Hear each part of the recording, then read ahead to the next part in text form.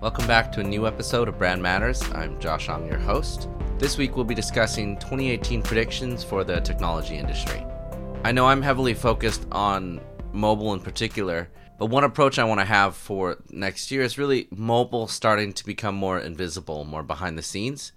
So it's less about focusing on what people are doing with their smartphones and allowing smartphones to become a very central part of our overall digital life. Here are 3 trends that we're watching looking ahead into next year. One is voice assistants.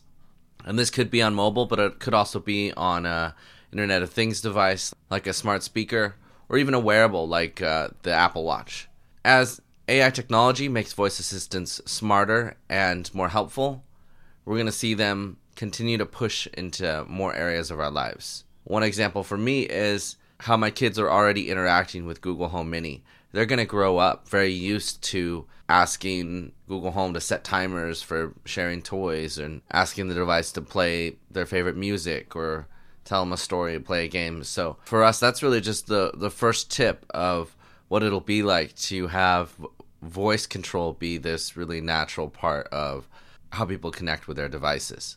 One research firm, Juniper, expects that 55% of U.S. households will have voice-enabled smart devices in their home by 2022. So, 2018 is really just the early start of this flood of new devices that'll come into our homes. We'll have them in our pockets, on our wrists, maybe in our ears and on our faces. So this is something that we want to get ready for.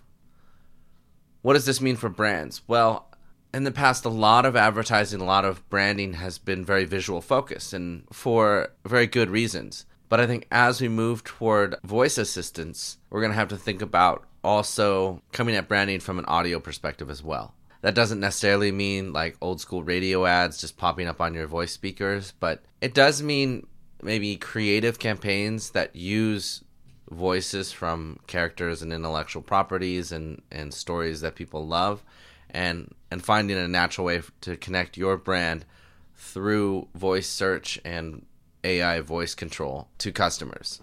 I don't think anybody solved it. In 2017, we saw a few missteps, but looking ahead, this is something that brands need to get in front of. Juniper, again, expects that ad spend on voice assistants could jump up to $19 billion in the next 5 years. And in the overall pie of advertising, that's not massive, but that's still real money and, more importantly, real user attention that will be captured by that platform. Okay, so 1 is voice assistants. 2 is AR, or augmented reality. We saw a lot of great progress with AR in 2017, Apple releasing AR Kit, and Google coming out with AR Core. So building some really advanced AR functionality into the mobile devices we already have. And I think part of the reason why AR is a trend is because VR, virtual reality, has really proved that it's just not quite ready for mainstream. And some of that is consumer behavior, just being unwilling to purchase the computers that they need to really push ahead. Some of it is content not being really where it could be for VR, so that there aren't as many killer apps that consumers really need to get in on VR. And then some of it's just a technology of lens and screen plus computing and battery all needing to come together a little bit more to make VR more viable. But I also think as crazy as 2017 has been from a world news perspective, the idea that VR can take you outside of reality seems a little bit off, whereas augmented reality still keeps you in this world. It just adds something to it. So even though AR, from a branding perspective, doesn't have as much imagination as the VR world does, I think we're going to see a lot more practical applications of how to use AR with mobile devices, with specialized devices. News this week that got a lot of people excited was the 2018 launch of the Magic Leap headset. That's a startup that's been very seriously funded to build this AR technology, and people who use it say it's like nothing they've ever used. So we'll see if they can hit that ship date for 2018. They've at least got a little bit of time for it. I'm excited to see what they can do. Even if the glasses look dorky, I think if it can really bring the next level of experiences for people and do it in a mixed reality environment, it's going to be extremely powerful. And a lot of people cite Pokemon Go as a really great example of where AR started to develop in the last couple of years.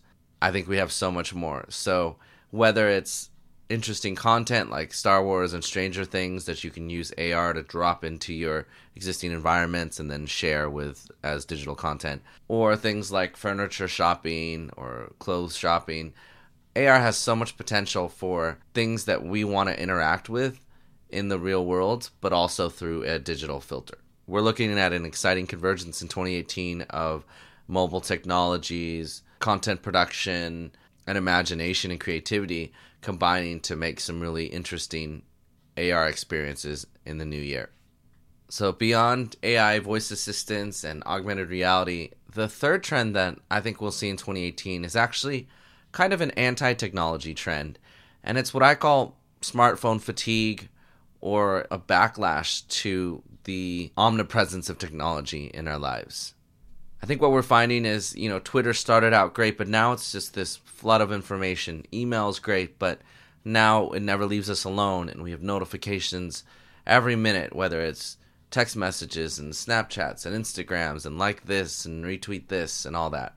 It's really overwhelming, and the amount of outrage that people feel day to day is really starting to wear. And so I've found myself taking breaks from technology. I'll try and take Saturdays away from the screens. I'll do a weeknight out with my wife without a smartphone. And I think what we're going to see is the technology industry built these amazing computing devices, put them in our pockets and put them in our hands, and they are changing our lives. But I think we as a society have to ask the questions, for everything that these devices have changed our lives with, is it all good? A lot of people are starting to realize that there is a need for some moderation. It isn't all good. There is even the risk of smartphone addiction where we get so conditioned to getting these constant hits of information and social connection and content that when we're away from it, we go through a form of withdrawal. I've heard Apple designer Johnny Ive say that one reason that he and the team built the Apple Watch was to actually keep people from using their iPhones too much. It was a way to help people stay connected, but not have to always pull that screen out and get sucked into it. And while I don't necessarily agree with the buy this gadget to help you manage how much you use this other gadget, I've been trying out the Apple Watch Series 3 the last couple weeks, and there is some truth to being able to either leave the phone behind or at least leave it in your pocket or on the nightstand and still feel like if anything urgent came through, you could be reached. Now I still have to manage the notifications, so I'm not getting things on my wrist buzzing every minute of every hour. It just gets to be too much.